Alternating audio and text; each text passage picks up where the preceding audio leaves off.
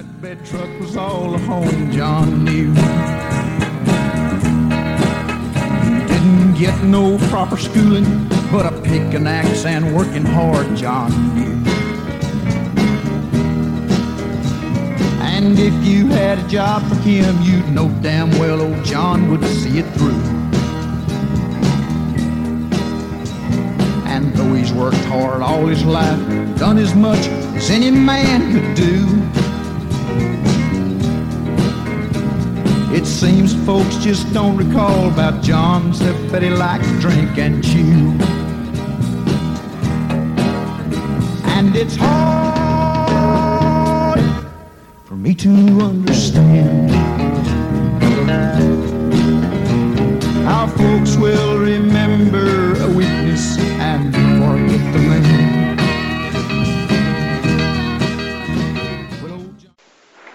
The next family to the Teague, John and Homer and Tom Teagues up on Barton Creek on the south side of the Bee Cave Road was the Riley family. Now, it so happens that being a lawyer in my profession, I didn't always run into the nicer members of these families, and the ones that's on the shady side of life was the ones that generally needed a lawyer. But the Riley boys, there were two of them. One of them was Tom T. Riley, John T. Riley it was, and H.B. H.B. was called Rush. And I think Rush was the younger one, but he had a little more sense than John T. because Rush didn't go to the penitentiary. He got caught once or twice for bootlegging, but it was always a finable case or a jail sentence. But anyway, John T., they had one of the finest sisters that ever lived, and she lived on the home place up there and raised a fine family. And I won't even mention her name in connection with the two brothers.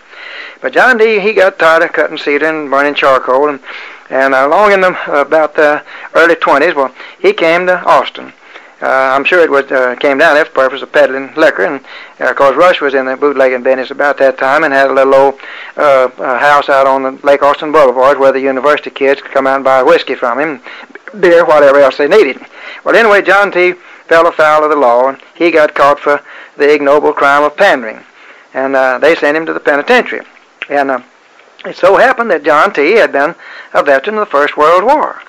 And he had, I think, a 15-year sentence. So when Miss Ferguson became governor in 1932, I was a kind of a fair-haired boy. I was on account of family connections. Papa had been a good friend of old man Jim's when he was governor. And I had introduced Mrs. Ferguson when she started a runoff campaign against Ross Sterling in 1931. She started in San Marcos, and she asked me to introduce her. And I wasn't but 26 years old, and that was quite an honor. So I was considered in her favor. And so when she became governor, I was in line to rectify some of these miscarriages of justice that had people in the penitentiary. And it so happened, John T. Riley was one of them. And so Rush found out, he was out of the penitentiary, and he found out about this adjusted service certificate law. The federal government, passed a law about that time saying it's during the Depression, and they, all the veterans that served 90 days or more, maybe whatever the time element, got $2,500 bonus. We call it the bonus. And that was a lot of money, and there were just a whole lot of veterans at that time. And John T. happened to be one of them.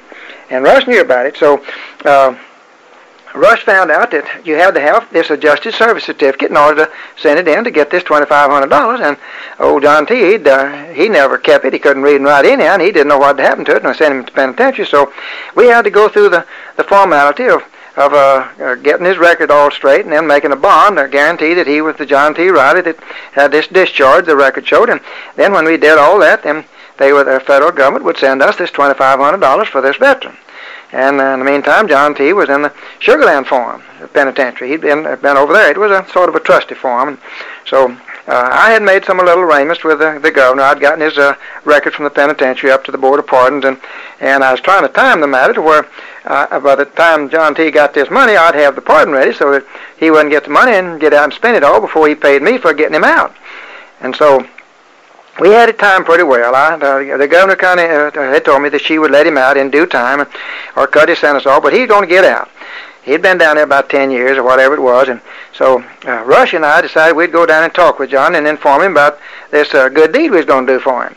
So we went down to Sugarland Farm, and they pulled old John off. He's tending the hogs down there, and they brought him into the captain's office, and of course there were all the guards and everybody was listening to us, and we explained to John that we thought we could get him a pardon, and that he had some money coming from the government. Well, he didn't understand that at all, because he's been better treated while he's in the Army than he'd ever been treated in his life.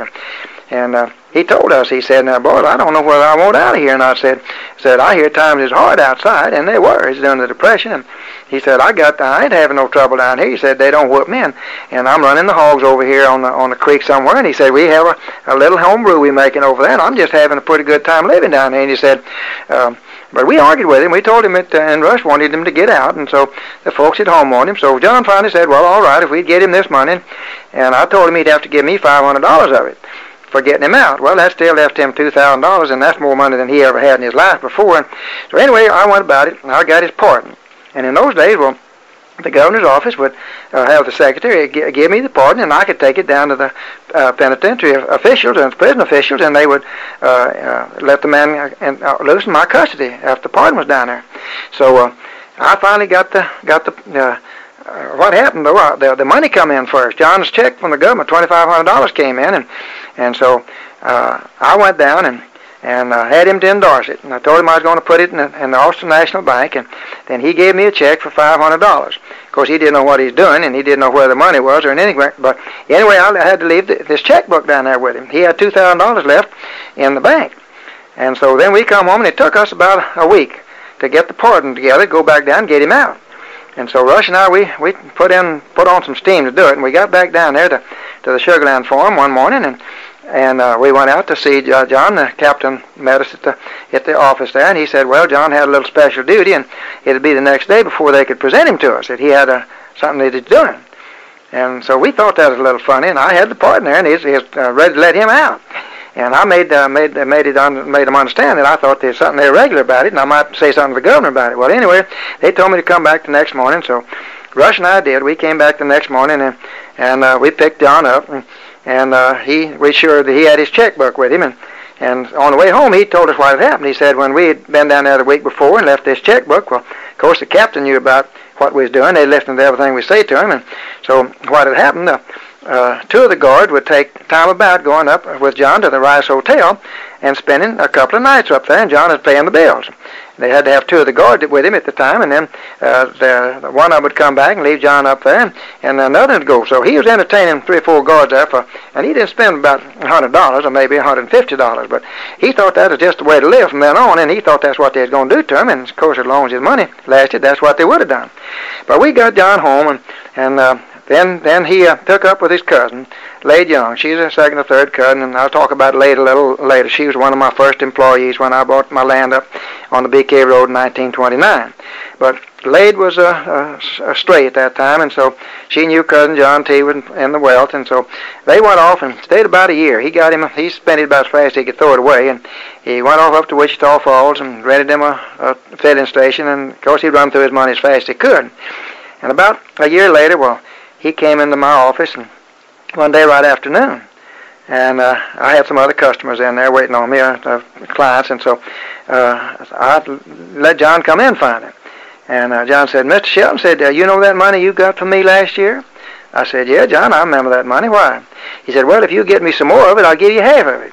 Now that's how little he knew about him getting and what that money was for. As for service in the war, and he had no more idea where it come from, and of course that made it easy go too. I might mention about Rush. Rush is when during the bootlegging days, old man Jim Quinlan was Deputy United States Marshal, and whenever he'd get bored about trying to catch a bootlegger, he'd just go out and get old Rush, because Rush would sell to anybody. And Mr. Quinlan finally told him one day, I was down in an examining trial representing Rush, and Mr. Quinlan told Rush, said, "Rush, you just don't have enough sense to bootleg." He said, "I was out at your place this morning with a cap on, and you sold me some whiskey, and you returned you loose on the bond. You went back out there, and this afternoon I went out with a hat on. That's the only change I made in my appearance, and you sold me some more." He said, "You just don't have enough sense to be a bootlegger." Well, anyway, Rush lived till about 2 years ago. I remember when he died. And then John T. Joyce has always been one to want to look around these old cemeteries. And there's an old cemetery right at the back of Eanes School, right close to where the church and the school buildings are now. And that was the old Eanes Cemetery. And we were down there one day for some purpose, and Joyce wanted to go back in and look at these old tombstones. And lo and behold, there was a brand new one from the government. And it had John T. Riley on it. So John had died, and he'd buried down there in the Eanes School. But it seems that folks just don't recall about John, except that he liked to drink and chew. Yes, it seems that folks just don't recall about John, except that he liked to drink and chew.